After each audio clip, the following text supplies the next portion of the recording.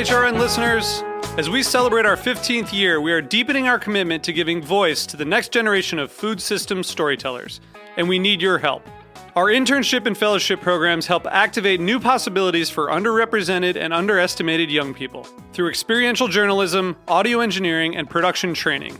Through these unique programs, HRN helps food equity stewards build essential workforce readiness skills that expand their potential and foster economic mobility. Please consider supporting these critical programs. And with a minimum donation, you can be entered to win a dinner for two at an amazing restaurant in one of 8 cities and tickets to a concert at a great venue in one of those cities. We have incredible partners across the country who have donated, as they also share our passion for helping to educate the next generation of food systems storytellers. Check out heritageradionetwork.org/15 to donate and enter to win today.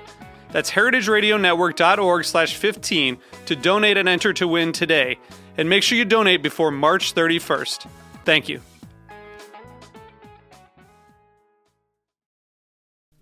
Today's program has been brought to you by the Heritage Meat Shop, located in the historic Essex Street Market in New York City. For more information, visit heritagemeatshop.com. Broadcasting live from Bushwick, Brooklyn, you're listening to heritageradionetwork.org.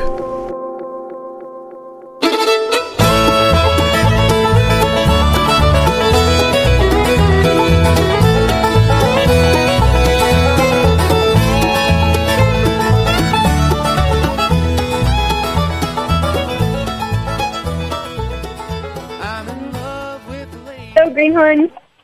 This is Severin. It's Greenhorn Radio. And we are here in the summertime doing a lot of things, but mostly being happy about it being summer and eating tomatoes all the time. And we're joined today by Dan Fillius, who is in Michigan. He's a Michigander at the MSU Organic Farm. Hi, Dan. How you doing? Doing well, Severin. How are you? I'm doing very well. Thank you very much. Excellent. So, those of us who are in farming world mostly know about MSU because of the Hoop House program that came from there, and is a lasting and national legacy of that program. But the majority of MSU is not about organic necessarily. That's correct. Although you're running the organic farm. Will you just give a little overview of the land grant and the farm and what goes on in Michigan? So here we are, as far as I know, the only certified organic land that Michigan State University has, at least in the East Lansing area. They may have, I don't think they do, but they may have certified organic land at some of they have different outposts around the state that are doing research on different fruits and vegetables, and they may have now some certified organic land. But we've been certified organic for, I believe, 7 years, and and have been a farm practicing organic agriculture for the last 11 years here on campus in East Lansing. MSU, I think, is the original land grant university, gifted land from the government to teach agriculture and to conduct agriculture research. And so we also have that mandate now to teach agriculture and to conduct agriculture research, but just with on certified organic land here. So I was out there not that long ago because we're doing a collaboration with Future Farmers and the new Contemporary Art Museum, who are doing a project called Land Grant to kind of celebrate and point to this, historic status of MSU as a leader nationally and kind of champion some of the activities that have gone on. So that was very exciting to see the contemporary art scene trying to wrap their head around, what is the future of agriculture in America and how did the land grant play into that? How do you see that issue, and why did you choose to be involved at MSU? Why did you choose to go to MSU? Why did you choose to work at MSU? Can you rephrase that question? So why I chose to come? Why to are MSU? you there? What do you like? Why about am I here? I'm here at MSU. Well, in a nutshell, I'm here at MSU because it was I really was looking for a lot of. I was an assistant manager of a CSA in Wisconsin, and I wanted more responsibility and saw this opportunity online on one of the online job postings. And I was wanting to stay in the Midwest because my wife's family is from here, and I have a teaching background.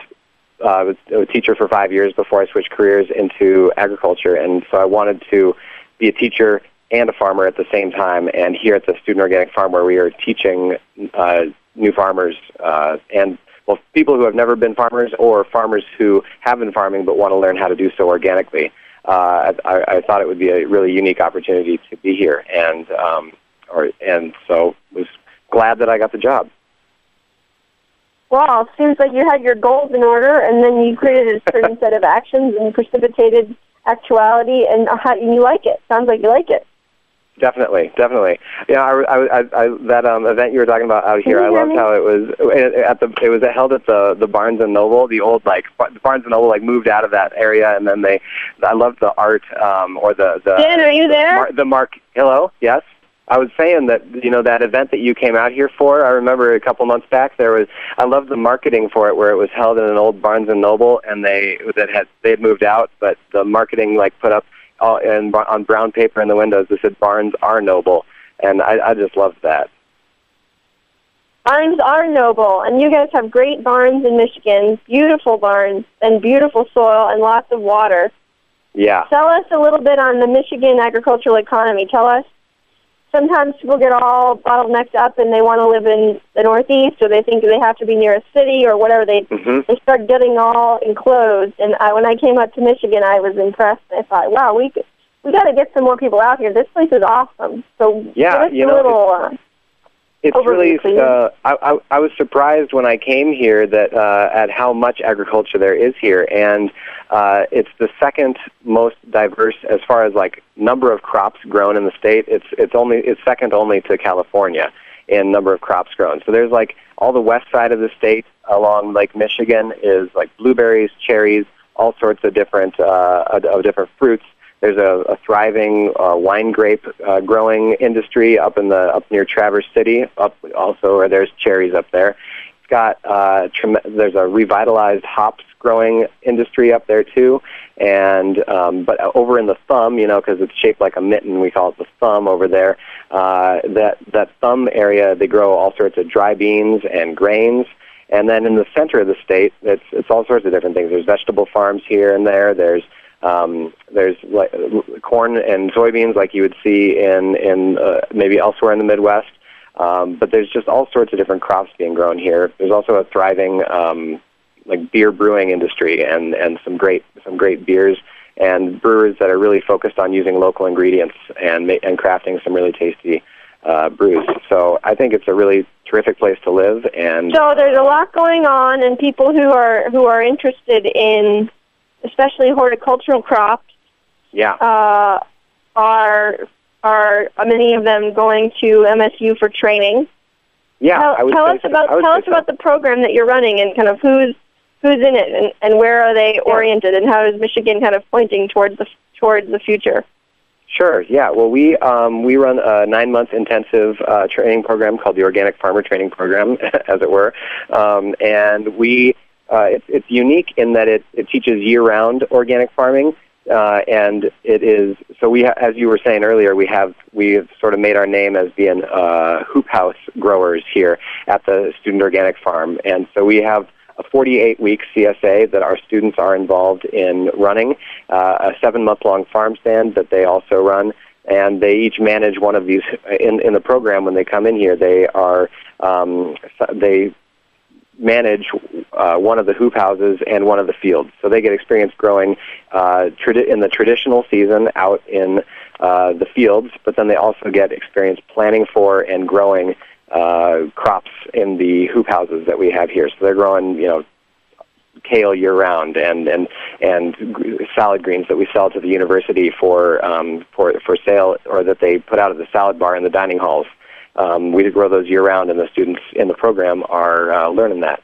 It's also a cool program. So that's a unique training because they don't do that in Santa Cruz. Number one, right? Number exactly. two, it prepares students to leave Michigan and go places like Vermont where they, if they don't know how to grow under plastic, then they're going to be twiddling their thumbs for kind of a lot of the year. Yeah, exactly. And it's a really, that's pretty much, it seems, I mean, from where we stand at least, it seems like that's where the future is going. Like, people are getting hoop houses, and at one point it was like, well, grow tomatoes in this hoop house because you'll get ahead of the the other market, the other farmers at the markets, and you'll be able to sell tomatoes earlier and at a higher price. But now, more and more farmers, that has now become standard. There are early tomatoes. There are early other things. You have to really grow some. You have to really think about how to market things really well and grow some unique things in order to. Well, and when we had this terrible problem 2 seasons ago in the Northeast with late blight, a lot of farmers, experienced $30,000, $50,000 worth of crop loss. Yeah. And that precipitated investment in greenhouses just to have a little bit more assurance. I guess, you never know what's going to really happen. Some tornadoes could come. Right. But, the hoop house provides a bit of a guarantee against Mother Nature and her changing ways. It gives you that climate control a little bit. Yep, definitely. In addition to the early production and late production. And what am I saying? It's year-round production. We're harvesting greens in January for sale to the dining halls here. So it's really to tag a resource, since we're talking about year-round vegetable growing, for those of you who are thinking about year-round vegetable growing and don't already know about Elliott Coleman's 4-season growing and the use of multiple layers of cover, so you think, this doesn't work, this won't work because I'm in Canada, or I'm in northern New York, or I'm in Vermont. You're not. There's enough plastic products out there to insulate. You too can be saved by plastic.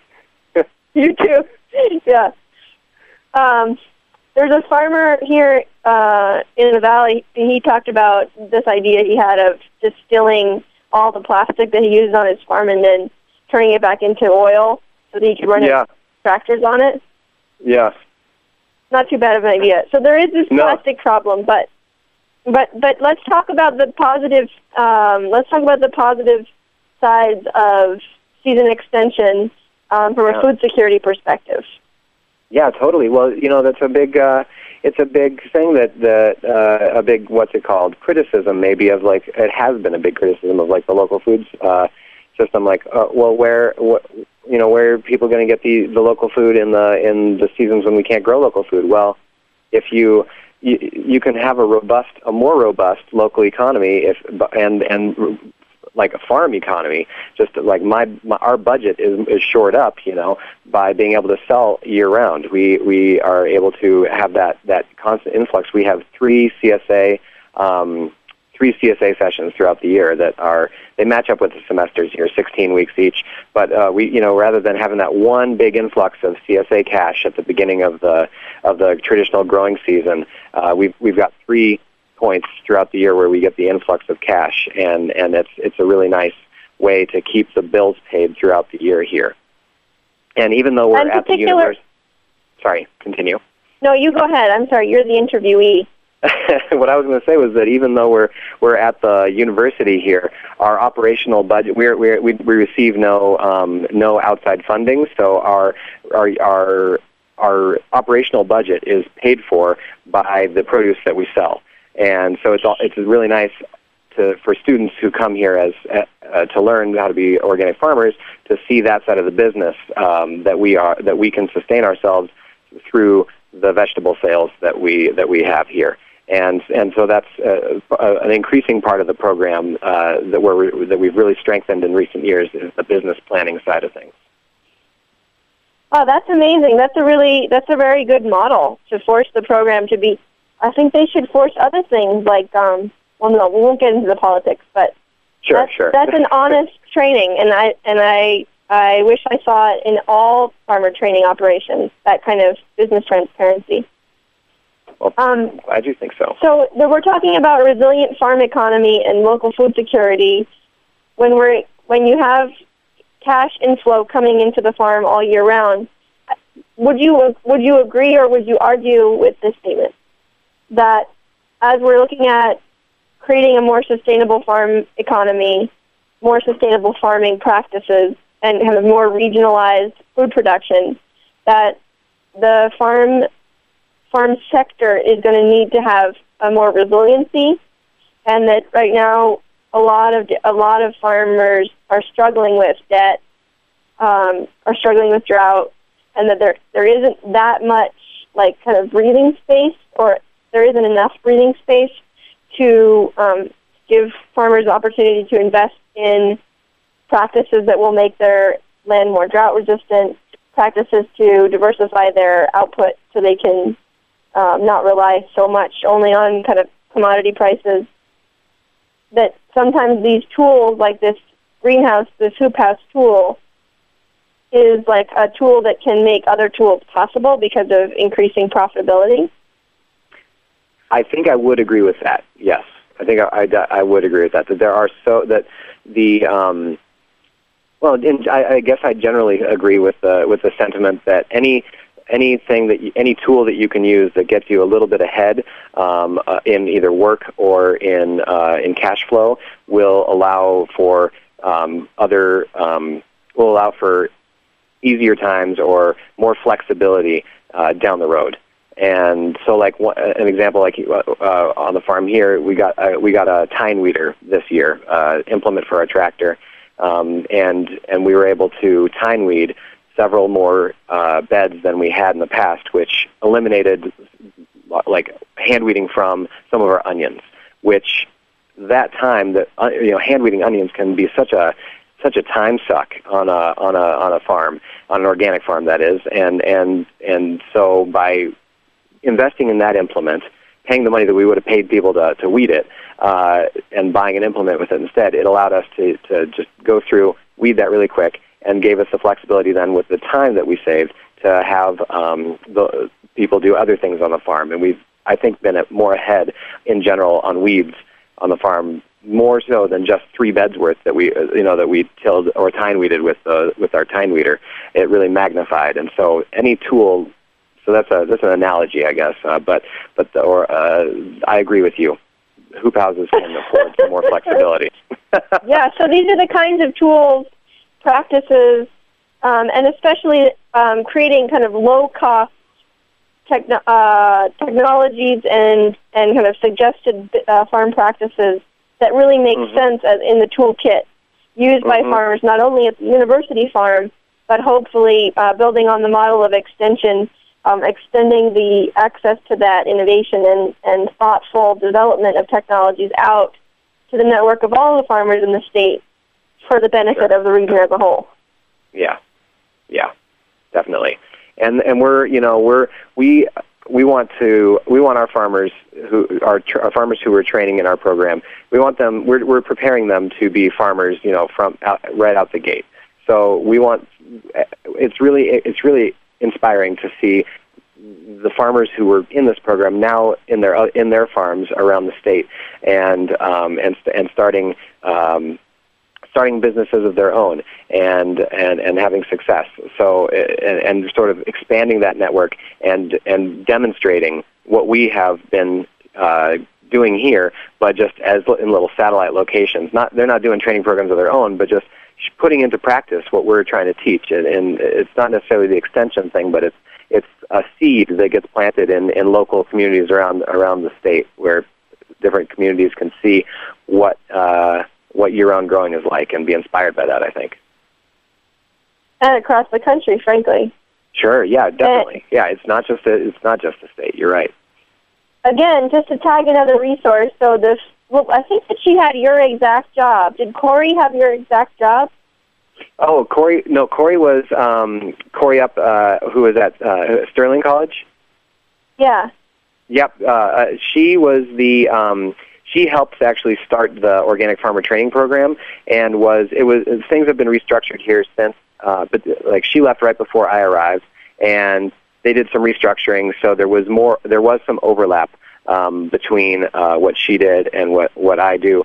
But she was more on the educational side of things, like managing the training program, while I am managing production. There is another couple people who are more 100% involved in the training program side of things, and I'm more 100% involved in the actual growing of the crops here. That sounds good. Well, so regardless of the overlap, so Corey was there, and she left to go start her own farm in Vermont. Well, first she did like a little stint at Sterling, but then she started her own farm, bread and butter farm in Vermont. And again, just to tag a resource, the UVM Community Finance PDF that is available through the UVM Beginning Farmer Training Program website cites Corey's farm as a case study, and she built a hoop house on her farm to do winter greens, like a good Michigander, and then the horrible snowstorm in March 2010, 11, was really late after a lot of other snow, and it was really wet, and it destroyed her hoop house. Yeah. And so then the next season, this is all from the case study, I'm just giving you a little play-by-play. The next season, the co-op down the road said, "Hey, Corey, we love your kale, we love your winter greens, we want more." And Corey said, "That's great, we're glad you love our greens, but we can't grow any more because our hoop house is destroyed. So only way you could get more is if I can raise $15,000 to build another hoop house." And they said, "Oh, that's so sad." And then 5 minutes later, they called her back and they said, "Well, we'd like to buy you another hoop house." Wow. And so that's just an example of how, these are interlocking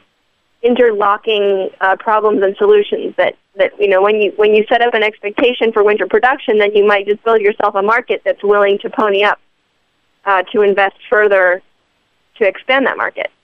Yeah. And that what we have today, the kind of matrix of possibilities and marketplaces that exist currently, is only what we have currently, and there is tremendous potential just beyond the horizon.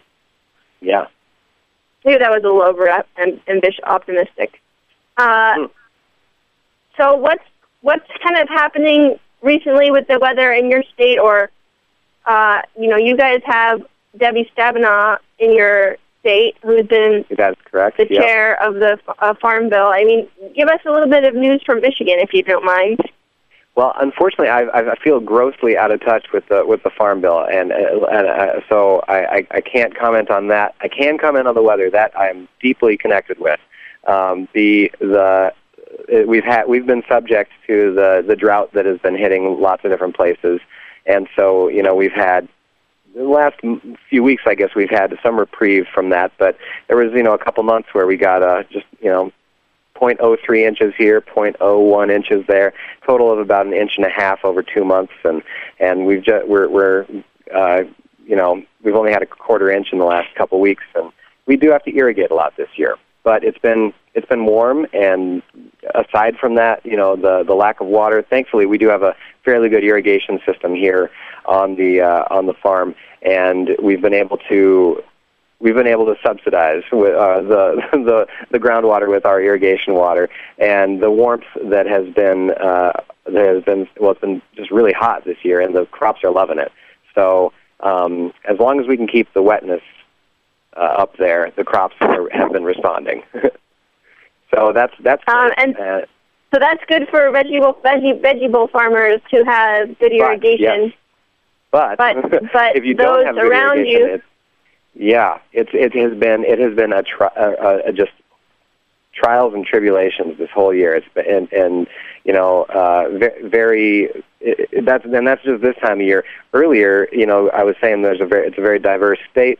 There's the entire fruit industry, except for maybe blueberries, lost nearly 100% of their crops this year because of the early warmth that we had, which broke the dormancy of these fruit crop flower buds, and those flowers bloomed early, and then we got we didn't get a late freeze, but we just got a normal freeze as it's supposed to happen, and that took out all the flower buds, and there was in some places 97% fruit loss. It's just not a really devastating hit for the fruit crops in Michigan this year. But blueberries, I guess, fruit later or flower later, and we're not damaged by that. So there's great blueberry crops still coming out. Well, so this is the thing also that from a Farm Bill perspective, I just got a e-blast alert from National Wildlife Federation talking about how the drought payments that are being made, like there's been all this kind of emergency drought credit being issued and kind of support being offered from the USDA, but that basically the wildlife or conservation lobby was screaming because that money is coming right out of the conservation budget. So, as good organic farmers, we know that adding organic matter to your soil is one of the best assurance methods, other than an expensive irrigation system, for maintaining soil moisture. Organic production, particularly in drought years, will outperform conventional production. So, but instead of investing strategically in these, the kinds of practices that would make our agricultural systems kind of more agroecologically resilient to extreme weather, we are like slicing at our good practices budget to just bail out. And it's not an us or them situation, and it's not a like one or the other. And it's really unfortunate when it becomes like a vicious duality like that. Yeah. It's very I don't know. There's not an easy answer, but it's definitely the kind of causal relationship between the practices that like compact the soil are the practices that also make farming and farmers more vulnerable to adverse weather conditions. Right. It's interesting. We're seeing you mentioned water saving organic matter, and that just we grow our potatoes. We like to do things a lot of different ways out here to demonstrate it for the students. And so we have half of our, well, not half, but some of our potatoes are grown under mulch rather than being hilled, and then we have right next to them ones that are being hilled. And there's this stark contrast between the mulched ones and the hilled ones. The mulched ones, mulch conserves water, and so it stayed moister underneath that mulch, and the plants are just vibrant and green as all get out. And then next to that, in these hilled potatoes, and tillage or hilling, which is a type of tillage, will release water from the soil. So when we hilled, we set our potatoes back, I think, because those hilled ones, they're crispy and brown. They are definitely not as strong looking, and it's within there's two beds side by side that are the same variety, one mulched, one hilled, and it's not a varietal difference. It's definitely mulch versus hilled, and so that definitely adding organic matter in many ways, including that, is so helpful in years like this. So if anyone's listening who's in charge of the mandates that are deciding research agendas for the land-based universities, it sounds like there's interest in considering research around which are the more weather-resilient agricultural practices. Yeah. That's something that I definitely would like to see more of. Just to talk about it in those terms would be amazing. Yeah. Did you know, Dan, that we're coming to Michigan to do a farm hack? No, I didn't. Oh, wait. Yes, I did. I didn't realize, though, that it was a roving group of farm hackers that came and hacked farms around the place, but around the country. But I had seen that there was a farm hack event going to be happening in Detroit or Ann Arbor or something. Can you say Detroit and Ann Arbor? But maybe we need to do a third leg in East Lansing. We would love to host Farm Hack. It's something that I think is such a great initiative that's out there for young farmers to. I don't know. Seeing all the creativity that goes into the things that are put on Farm Hack, it really inspires me. Okay, well, it sounds like we have to have a conversation off air about that, and I'll CC you into the planning doc. Sounds good. But regardless, it's really wonderful to connect. And just in our last little moment here, I wanted to make sure that I ask you to tag any kind of rare and unusual resources that people might not have come across yet that are your faves, or organizations or things going on. Man, oh gosh. My favorites? I know. Oh my goodness. I'm not prepared for this. It's okay. You don't have to. It's okay. There's a lot out there. There's a lot out there. This is like, you want to know how much more time do I have to think about this? I think, let's see. Oh, you don't have very much time. You only have 25 seconds. You only have a minute. A minute to think of some odd or maybe unconventional resource that might help out farmers out there. Yeah, and add to our encyclopedic database of young farmer resources. You know, I can only say that I really I've grown a lot in going to conferences, taking the time to go to conferences. So I really learned. I think the best conferences out there that I've been to were the NOFA conference in Massachusetts and the Moses conference out here in Wisconsin. And if anybody can take the time to go to those conferences, those are really great. If those people in Michigan, the Northern Michigan Small Farms Conference has been really great. And this year there's the Michigan Organic Food and Farming Association is having a conference in Flint, and that's great. Also, I think it's going to be a terrific one. Yeah, and these conferences are many of them looking for to include young organizers also. And to keep this tradition strong, many of them were founded by what were then hippies, young hippies, who are now not necessarily still hippies, but many of them older. And so the continuity of that amazing resource is also within our mandate as a movement to keep it strong. And the other thing to say is a lot of these conferences are offering scholarships for beginning farmers because of this nice beginning farmer and rancher development project. They have gotten, some grant money flowing around beginning farmer projects. So I know Moses, for instance, had a whole beginning farmer track and a lot of beginning farmer programming, and we're supporting beginning farmers to attend because it can be kind of costly, all the hotel business. Yeah, and the thing, those conferences I mentioned, the thing I like most about those conferences in particular is that they're pretty much by farmers and for farmers. So I love hearing, there's one thing to hear about work done by universities and extension and things like that, but there's also, I get a lot out of hearing other farmers and just hearing their experiences that they've had and say, hey, this works for me. You might want to try it. So I really like that. Hear, hear. So thank you so much, Dan, and see you in Michigan soon. I'll email you right now, so don't forget. All right. Thank you so much, Severin. It was good to talk to you. All the best. Bye-bye. Bye-bye, everyone. Oh, Bye. This has been another episode of Greenhorns Radio for young farmers, by young farmers. There's a lot coming up in September in terms of events. So I need you to be sure and check the mailing list, which is going to be blasted out tomorrow, and check our events page. We've got seed camp in Maine, a beef out event, of eating beef outside here in the Hudson Valley. We have Farm Hacks in New York City, Farm Hack in Ithaca, New York. There's just a lot. So what's my point?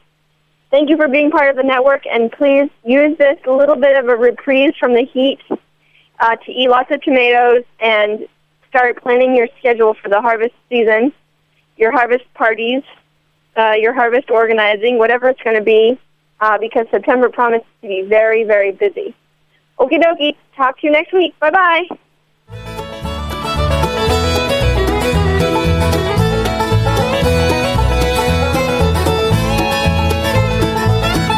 Thanks for listening to this program on heritageradionetwork.org. You can find all of our archived programs on our website or as podcasts in the iTunes Store by searching Heritage Radio Network. You can like us on Facebook and follow us on Twitter at @heritage_radio. You can email us questions at any time at info@heritageradionetwork.org. Heritage Radio Network is a non-profit organization. To donate and become a member, visit our website today. Thanks for listening.